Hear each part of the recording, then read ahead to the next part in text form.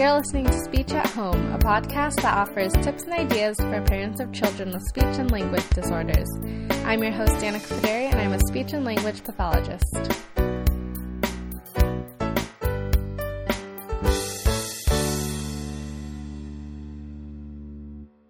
Listening to episode 12 of Speech at Home, and in this episode I'll be talking about building blocks 3 different ways. So I wanted to do an episode on blocks because I feel like so many people have blocks and there's so many different types of blocks, and I feel like sometimes I run out of ideas or I forget that there are other ways to play with building blocks, and I'm sure other people do too. So I'll be talking about how to use building blocks for language stimulation, how to use building blocks as a reinforcer, and then using building blocks for practicing following directions. So starting off with language stimulation, the 2 things that I love to do when I'm doing language stimulation, when I'm playing blocks, is self-talk. So this is kind of like narrating what I'm doing. So for example, if I take the blocks out, I'll say, okay, I'm going to take the blocks out of the box. I'm taking the blocks out. Let's stack up the blocks. I'm going to put the blue block on top. I'm going to put the green block on top. And then I'm going to take 3 blocks. Here, I'll give you 3 blocks. So kind of just talking about what you're doing or the actions you're doing, and you can even talk about what they're doing. So, okay, your turn, and then they start stacking the blocks. You can say, you're putting the blocks on top. Should we knock over the blocks? And then once they knock it over, you can say, you knocked over the blocks. The blocks fell down.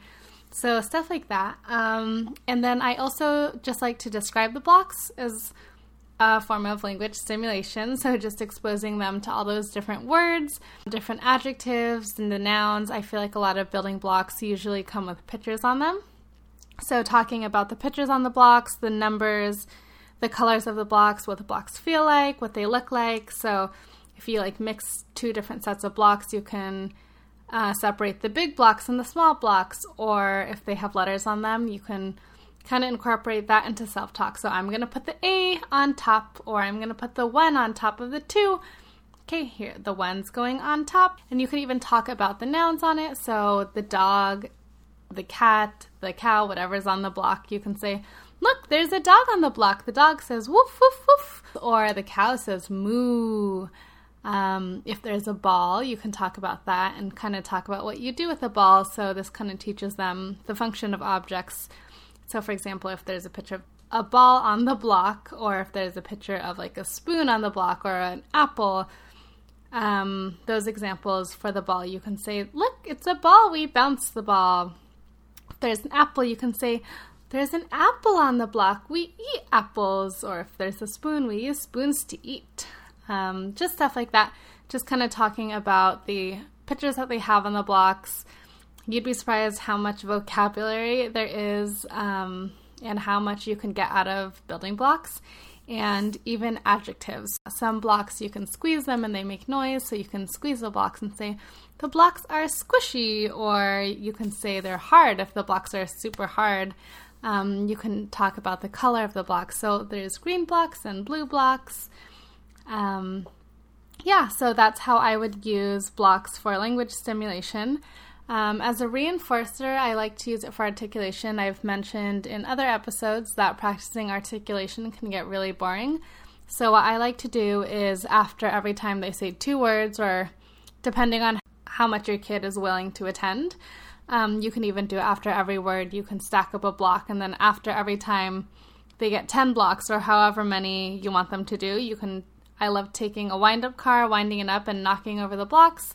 You could even use a ball popper.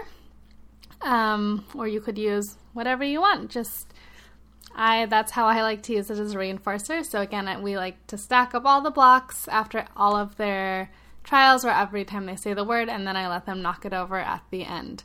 And then lastly, for following directions, some examples of this would be, so you can tell them, give me 2 blocks. So that's a 1-step direction. You can say, take the green block and put it on top. That's a 2-step direction. Other examples of directions, you can incorporate other toys into the blocks. And for example, if you're taking farm animals and playing with them with the blocks. You can say, put the cow on top of the green block. And that kind of throws in modifiers. So you're putting adjectives in, and they have to listen to the adjective to know which block to put it on. If you wanted to make the directions a little more complicated, or you can say put 3 blocks back in the box. That's another one-step direction. And then you could really just get creative with it. So those are 3 ways that I like to use building blocks. And again, it was language stimulation. So that's self-talking or kind of describing the blocks. That's how I like to use it. Using blocks as a reinforcer for practicing articulation, and then using blocks for following directions. So hopefully you try some of these ideas out.